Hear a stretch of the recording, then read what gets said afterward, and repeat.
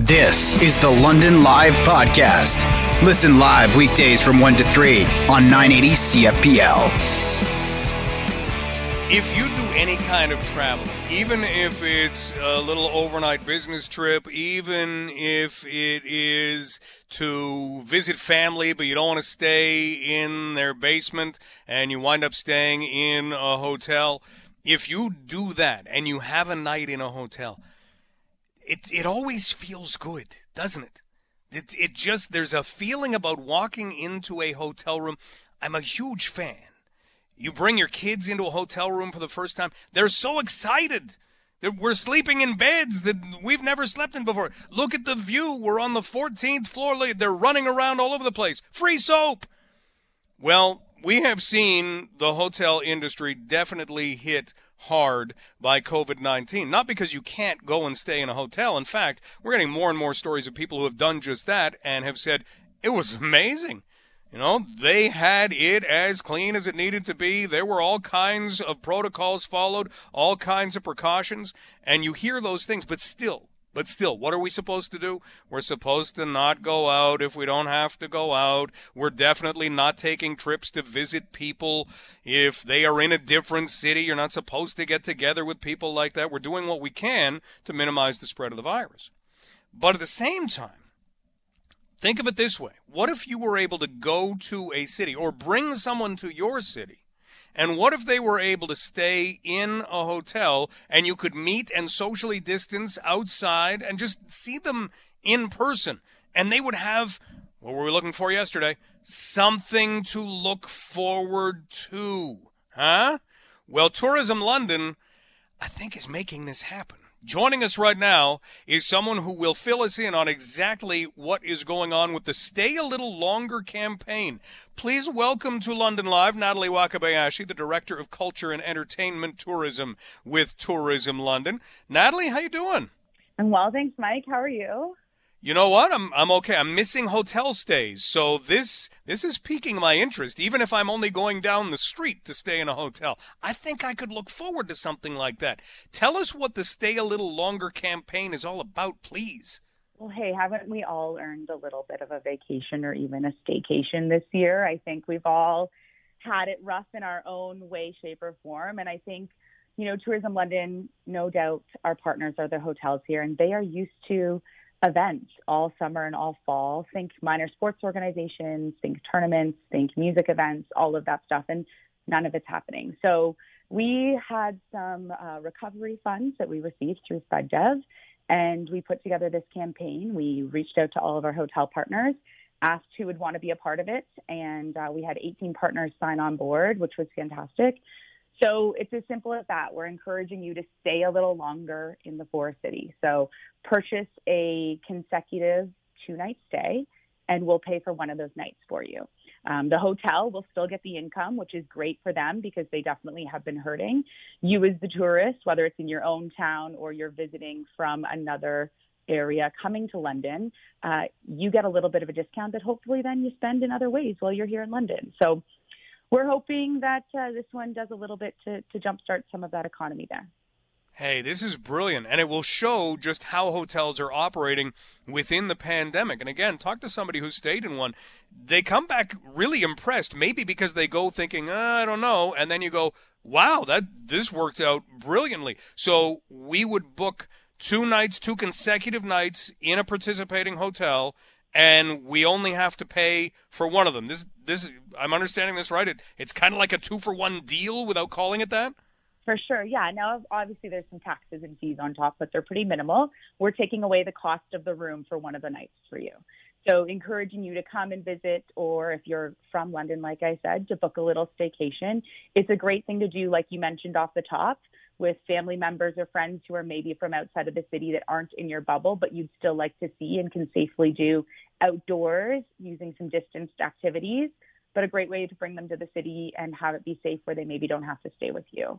You know, our hotel partners have done such a tremendous job to stay ahead and be on par with all of the COVID safety protocols. And we're so proud of all of the lengths and measures that they've gone to.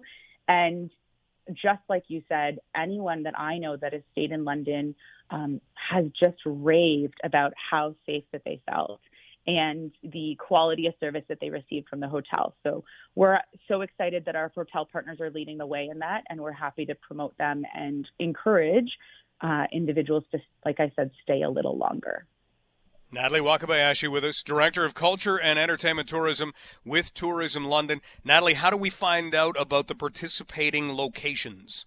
Yeah, we've got it all on a site set up for you. So you just visit londontourism.ca/the word stay, S-T-A-Y. And it's got the full list of participating hotels, any rules or regulations, just so that you're aware of how it all works. And you can click through, and each hotel's got its own little page built, so you'll be able to learn a little bit more about them. And we've even included some activities to eat, see, and do while you're staying at those hotels that are within the area. So giving you even a jump start on planning that itinerary. When we have very little to look forward to, Natalie, you're giving us something to look forward to. Thank you for this. You're welcome, Mike. Thanks so much. We'll talk soon. Sounds great. That is Natalie Wakabayashi. Don't you miss hotels? I miss hotels. The more I listen to Natalie, the more I'm thinking, let's just do this. Even if we're going down the street, let's just do this. We need things to look forward to. That's kind of been a goal of London Live this week, to find some of those things. So as much as this is not saying, hey, we've got friends in Vancouver, we'll go to Vancouver. You are in your own town, but this, as we go back to the start of the pandemic and go through the summer, this was an opportunity for us to realize what we had in our own area, right? And a lot of people did little day trips, and, you could talk to people who said, hey, there's this, I don't know whether it was whitewater rafting, but there's this rafting thing that you can do that's not very far away. We didn't know about this, but because you're looking in your own backyard, you're finding it. Or a houseboat tour that allows you to rent a houseboat and kind of go up through the Kawarthas. Who knew that was there? These are things that we're kind of finding out, and in this case, you're not going to be on the water in November or December or January, unless you can find some water to skate on by then, but this gives us that opportunity, something to look forward to. The Stay a Little Longer campaign, courtesy of Tourism London. So head to their website, tourismlondon.ca/stay, and you can find all kinds of information and maybe get some tips on things to do that you haven't done in a while, or maybe have never done at all, that are right here in our very own area. Let's take a quick break. We are going to get to long-term care once again. This is something that we want to keep tabs on as much as possible. Dr. Ivy Bourgault is going to join us, and we're going to deal with how things look from her perspective. This is something she's been following very closely. We love when people put London on the map, and our next guest has done just that. Please welcome Aaron Quigley to London Live, author of Other London, and who knows, maybe more coming up in the future. Aaron, thanks so much for being here. How are you? I'm good. Good. You are a self-described coffee addict. So, type of coffee. What do you make your own? Does it have to come from anywhere, or does it just have to be coffee? I'm not super picky about it. I'd prefer a good blonde roast, but currently my coffee stock is actually from Fire Roasted. So, hey, even more London. I love it. That's fantastic. Well, coffee can, I'm sure, be very helpful for anyone who is looking to write a book and all of a sudden gets into a groove and needs to just stay in that groove. Let's talk a little bit about Other London and the story behind writing it, because this is fascinating. First off, let's talk about the genre that you write in. Okay. I am primarily writing a modern fantasy. I know that the official website for the book listed as urban fantasy, but I'm not sure what's urban about London, Ontario. We've got a bit of urban. Maybe if you go to like Sundance and Richmond. So I tend to refer to it as modern fantasy. And it's just bit of a misadventure of a young girl who becomes a wizard's apprentice in London, Ontario, in an alternate history where magic and interdimensional travel have been a thing on Earth since the 70s. Love it. All right, so this can go in a whole lot of directions then. Mm-hmm. Let's talk about how you actually got from having an idea for something like this to actually putting it down and creating a book and the tie to Comic-Con. How does Comic-Con work into this story? So maybe about like 3-4 years ago, I started writing on a whim a story that was first planned to be a video game. I know nothing about programming. That wasn't going to go anywhere. Then was planned to be a comic book. I am not nearly good enough an artist. I don't have the drawing stamina for that. And I eventually just started writing it as a book. And very close to it being done, I went to Forest City Comic-Con and I ran into Catherine Fitzsimmons at Brainlag. And I said to her, I'm almost done this book. Can I send it to you? And she says, yeah, sure, that sounds interesting. And she hands me the business card. And I forget all about this encounter, actually, and go on my merry way for another year of trying to wrap up writing the book. And I finally do. And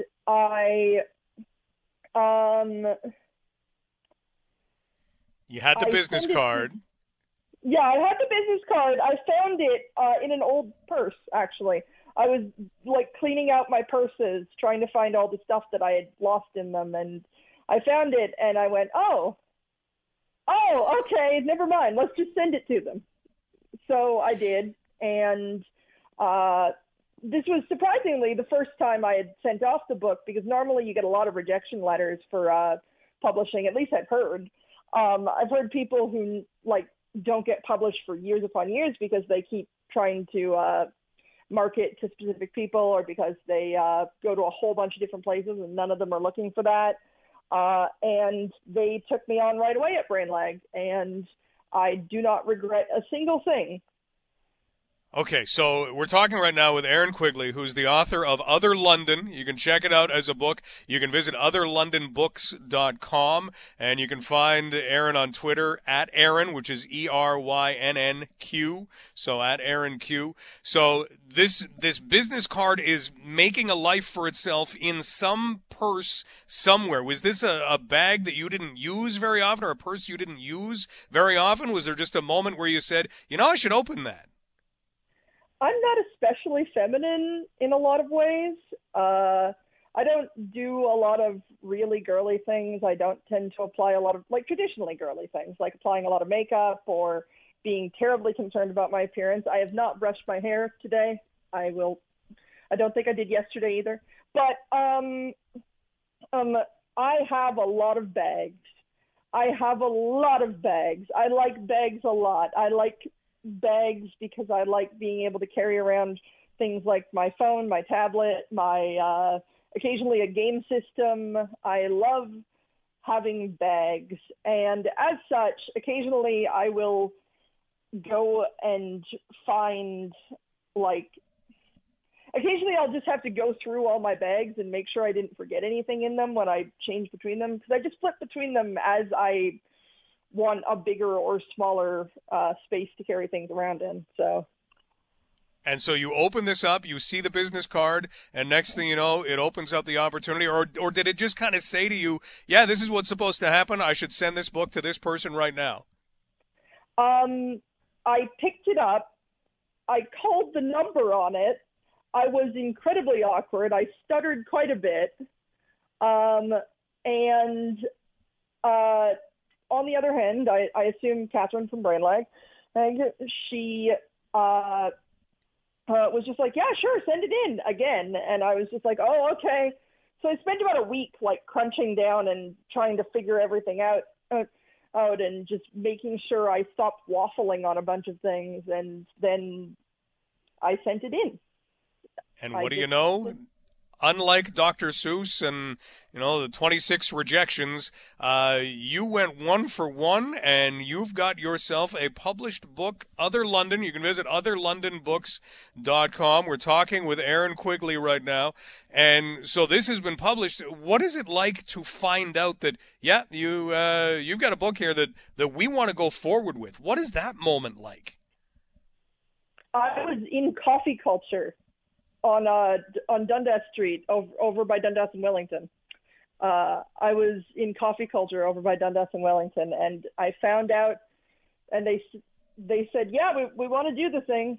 And I had to stop myself from crying because I was so close to, I was in one of those corner seats. I was so close to some other people who were working on schoolwork in some other seats and some other things. I was just like, oh God, I need to sob, but I need to sob my tears of joy. But there are people working on their college work, like all around me. I cannot distract them. Well, I'm sure you saw some tears of joy and then felt some other emotions of joy. You've got yourself a published book. What's the reaction been? To the book? Most people are very excited that I have a sequel planned because most people got to the end and were disappointed that it ended. Could a sequel turn into a series? Oh, it's definitely going to be a series at this point.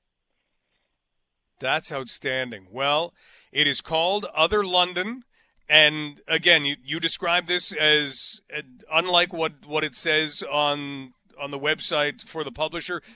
What is it that you would describe it as for a genre? It is a middle grade modern fantasy. It's I guess it's supposed to be for kids about 10 to 13, but most adults who have read it and a couple of grandparents and other people have really liked it. So take a look at it if you like London, if you like fantasy, if you like shenanigans. There's some good shenanigans. There's good shenanigans. There is a talking cat, and the talking cat pulls shenanigans. I love talking cats that pull shenanigans. That should be in every book. I'm so happy to hear that it is in your book. Aaron, this has been a lot of fun. We'll have to talk when the sequel comes out, and it'll be great to follow your career. J.K. Rowling, anybody? I hope it works out that way for you. Yeah, hopefully. I mean, hopefully I don't turn out to be as awful as she did. But, no, and as I said that, I thought, maybe just the literature side of J.K. Rowling, yeah. Not so much the personal side of J.K. Rowling. That's a very good point. Thank you for that. I have a few friends who have been marketing my book to people by saying Aaron's going to usurp J.K. Rowling. So... Well, we need another fantasy type thing, and you know what? In times like this, fantasy literature is so important. The escape that you provide is outstanding, and the fact that it ties to our very own city is much appreciated. Aaron, thanks for putting us on the map. Again, good luck with everything. We'll talk soon. Thank you. That's Aaron Quigley, author of Other London. Check it out at otherlondonbooks.com. And you can certainly, do some early holiday shopping. How about that? We're supposed to get things in the mail. We heard from Canada Post, get them in the mail early. This is an opportunity to do just that and give somebody a whole lot of escape for the holidays. Might need it by then. But we're going to stick with the sports world because there are a couple of major things to talk about from the World Series yesterday. One is how the game of baseball is being played on some levels. And if there was no pandemic, this would be the topic. The fact that sometimes numbers, and the Blue Jays do this, but sometimes numbers seem to dictate how a game will play itself out, even though those numbers cannot predict what the score will be at any time during the game. Usually, that's where managerial intuition comes in, and you've got those managers that will make just the right switch at just the right time. And we always remember the good ones, and we certainly talk about the bad ones, and last night, I had one of those bad ones. Last night, though, also had a positive COVID-19 test that was revealed during the game, to the point that Justin Turner and his beard from the LA Dodgers had to leave the game. And then he was seen and photographed celebrating on the field after the game, even though he had tested positive for COVID-19. Lots to get to here, so let's talk with Ben Nicholson-Smith from Sportsnet.ca. Ben, did you enjoy last night, or did you sit there with your jaw kind of open a couple of times? Yeah, a bit of both. I mean, it's definitely fun to watch the World Series, right? And I think every year you look forward to it, you hope for a good series. This year we definitely got a really compelling series between two good teams. Had some great games, like that comeback in Game 4. You know, last night, I think just the way it ended, right? You know, not only the Snell decision, which I think everyone's talking about today, but then to see Justin Turner go out onto the field, it kind of makes you cringe. And it does, you know, put a little bit of a sour note to the end of a season that really Major League Baseball, by and large, did a good job of walking that line. And then at the very end, you know, I guess people let their guards down. The Dodgers certainly did. Major League Baseball did. Justin Turner did. And it is kind of troubling to see that happen in such a public way. And certainly for those people in the organization, you kind of wonder what's going to happen next. Yeah, I mean, let's kind of look at what we know about the Justin Turner situation. So he'd had a test, and did the first one come back inconclusive? Is that what happened? Yeah, so it depends on who you ask and where you see the reporting. I've seen it described as inconclusive. I've also seen it said that it's a positive. You would think either way, whether it's inconclusive or positive, probably err on the side of caution, treat it as a positive. And if that means one player can't celebrate in the dog pile, well, that's just the way 2020 goes sometimes. Exactly, but we have video, and thanks to Rob for sending along the video, that shows him out there, and I haven't watched the video yet, but Rob says he was even kissing somebody. So he tested positive. He was removed from the game. So removed from the game, and that right in itself is just a very COVID-19 thing to have happen, isn't it? Absolutely, yeah. And that is the right call. You know, once you get that information, you take him out of the game, you replace him. And we were wondering, everyone, I think, from afar, why did the Dodgers take Justin Turner out? Because he's a pretty good defender, so it's not like you take him out for a better defensive player. So at that point, it makes sense, and he should have been in just an isolation room on his own, essentially. And obviously, it didn't unfold that way, and it just underscores. I mean, as much as Major League Baseball was looking for a kind of bubble-like environment, it wasn't the same hard bubble that the NHL and NBA came up with. So there's not total isolation for these players, and as we saw, COVID-19 made its way into that bubble for at least one player and potentially more people. Wow. Okay, so I don't know how much we will hear because the season is over and done with. Would you expect that the Dodgers or Major League Baseball would be the first to run to a podium and say, hey, you know that thing with Justin Turner on the field there? Okay, well, here's the aftermath if there does happen to be one. Would you expect they would kind of avoid that completely? Yeah, I would expect them to avoid it. As much as they've sent out their testing numbers on a regular basis, and there haven't been, until Turner tested positive, there was a long time where no player had tested positive in Major League Baseball. I think it was dated back to August when, of course, the Cardinals and Marlins had their outbreaks. So they were on a good run for a while. I'm not expecting Major League Baseball is going to be especially forthcoming when it comes to, hey, these 5 players and these 3 staff members ended up getting it. I know they'll get questions about it because this is a huge story, but I'm not anticipating full clarity on this front. We are talking with Ben Nicholson-Smith from Sportsnet.ca. So that's one side of things, the COVID-19 side of things. Baseball did make it through to a champion, and the way that the season started, you would have been surprised with what happened initially with the Miami Marlins that might even take place. So they made it there. The other thing to look back at from last night, Ben, is the way that baseball can work. Not everybody's like this, but the way that it can work. And you mentioned Blake Snell, and this guy is a left-hander, and everything he was throwing seemed to be going exactly where he wanted it to go. He just had the Dodgers hitters, who are incredible for the most part, on a string. And then, all of a sudden, he gets taken out of the game by Rays manager Kevin Cash. How much of that decision do you think does come down to the simple analytics of, hey, it's time? Yeah, I think that decision definitely would have been grounded a lot in analytics and in what the numbers say, third time through the order. I think part of it, too, as much as people look at this through an analytics lens, I think some of it is just, workload, what are the alternatives available? And so workload would be Blake Snell at no point this year pitched 6 innings. So, he was basically a 4 or 5 inning guy this year. So that's part of what would have gone into it. And then also after the off day, the Rays had a full bullpen. So what is their plan going in to rely heavily on the bullpen? Obviously, it didn't work. And this is a decision that Kevin Cash will have to live with and the Rays will have to live with, partly because of analytics for sure, partly because of who else was available, and partly, I think, because of just where Snell was at this season. He wasn't a 7-8 inning guy at any point in 2020. Wow. And, you wonder if, seeing what happened, Ben, how do you see that playing out in that it didn't work? This didn't work. And sometimes in the past in baseball, you'd have that, the pitcher that started the game maybe puts a base runner on, maybe has a couple of base runners on, and you see whether they can, quote, pitch out of it.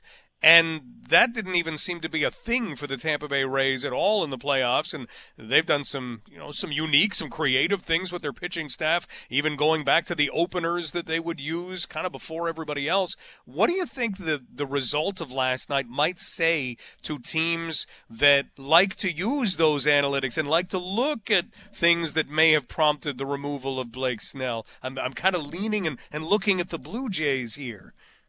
Well, it's very reminiscent of the Blue Jays. And I think we talked about it after the Matt Shoemaker decision. He's pulled after 3 innings. Robbie Ray comes in. And of course, Robbie Ray allowed that triple to Randy Arozarena, who we didn't know it at the time, but he was about to have this huge monster October. It's certainly reminiscent for the Blue Jays. I think the Yankees fans who are watching this will say the exact same thing about Davey Garcia and Jay Happ, which happened against the Rays in the NLCS. It's pretty widespread around baseball, and so I don't think it's unique to Tampa Bay or to Toronto. We saw the Dodgers in the clinching game of the World Series do a bullpen game, so they're absolutely embracing analytics. And I guess you could look at it through a couple of lenses here. You could say, on the one hand, look, this didn't work. This was an example of a manager who didn't trust his eyes enough and who didn't let a pitcher who was dealing throw deep enough into a game, and the kind of example of the manager who trusts his gut and trusts that instinct would be a guy like Dusty Baker, who, one of the great moments of this postseason was when he stuck with Zach Greinke, and Greinke ended up rewarding him with a great performance. So I think, there's room to question Cash's decision and to say that, the Rays got in their own way a little bit there. And I'm open to that argument. I think that there's a compelling argument to be made on that side. On the other hand, you could look at this and say, this team that doesn't spend any money and that doesn't have any of the resources that the Dodgers would have still took the Dodgers to a 6th game in the World Series because this is how they managed their team all year long. And they had workload management. A guy like Snell wasn't going 7 innings in the regular season, so he was able to be healthy and actually provide the Rays with those good innings in a must-win game in the World Series. So I think that it's worth at least keeping that in mind, that the Rays did this all the time, and it led them to the World Series, and it led them to a 6th game against the best team in baseball. But obviously it didn't work, so that explanation isn't going to make any Rays fans feel any better. Well, they came close, and pretty soon we'll only remember that the Dodgers won the World Series, and maybe that Justin Turner returned to the dugout and had a mask on and pulled the mask down and ran out on the field. What a wild, wild year. Before we let you go, we're talking with Ben Nicholson-Smith from Sportsnet.ca. Anything catching your eye from the Blue Jays or anything you're looking forward to watching in the offseason about the Blue Jays? Yeah, I think this will be an interesting offseason for the Jays. Kind of for the first time in a while, they have a good team that they're starting with, and so it's a matter of reinforcing that team and adding on to that team as opposed to trying to create it in the first place, trying to build it up in the first place. So right now they're in a much better position than they have been for the past couple of off seasons. They know what they need. I mean, it's a long list. They need pitching, both in the rotation and in the bullpen. They could use a bat. They could use some bench help. You look at the depth of teams like the Dodgers and Rays, and it just reinforces how many good players you need to win. So the Jays have a lot of work ahead, but I think they're in a good position at the same time to add some significant pieces in the course of this offseason. And, within a few days, that window will open up, and we'll be able to start following that action. Well, we will look forward to that. Thanks for the coverage on the World Series and on the Blue Jays, and certainly thanks for helping us out today. Ben, all the best, and enjoy what now plays out on the business side of baseball. Looking forward to it. Thanks, Mike. Anytime. That's Ben Nicholson-Smith from Sportsnet.ca. So analytics do matter, but at the same time, you can't live and die by them. It does take the fun away. It really does. But Ben makes a good point. The Dodgers didn't really have a starter last night. They didn't have a pitcher that they planned to use throughout the entire game. They were making changes to their pitching almost right off the bat.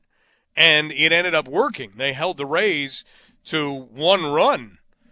And so they largely won the World Series because they kept the Rays bats from building, a 6-0 lead. If all of a sudden Blake Snell is pitching with a 6-0 lead, I don't think he minds coming out of the game. I don't think the Rays mind taking him out of the game. But it was a 1-0 game, and it didn't work out at all. Nick Anderson came in, surrendered a couple of runs, hadn't been pitching well in the playoffs. Why not leave the guy in who is doing well? And this is something that, baseball can embrace all of their sabermetrics and all of their analytics and all of that stuff, but you can't script sports. And I think one of the best examples of that is right here in London. If you've ever watched Dale Hunter coach, you know that he goes based on what he is seeing in front of him after a puck drops. He can look and say, okay, well, based on whatever it is he wants to use, this guy should play with this guy and this guy. And these two should be a defense pairing. And this defense pairing should be out against this forward line from the opposition. And this trio of players should not play more than 40 seconds or whatever you want to put in that would deal with data. But Dale gets behind that bench. He gets watching what's happening in a game. And he will put out a player, you'll notice it right away. He will put out a player who he feels is going well more than his regular shift, because if that player happens to score, all of a sudden the team gets a boost, and what do you know? They've got momentum, and they wind up giving themselves a good chance to win the game. Not based on percentage of winning or probability of winning, any of that garbage, because he's looking and saying, no, we're gonna do everything we can. And if things aren't going well, it's not like he looks back and says, well, the game plan didn't work.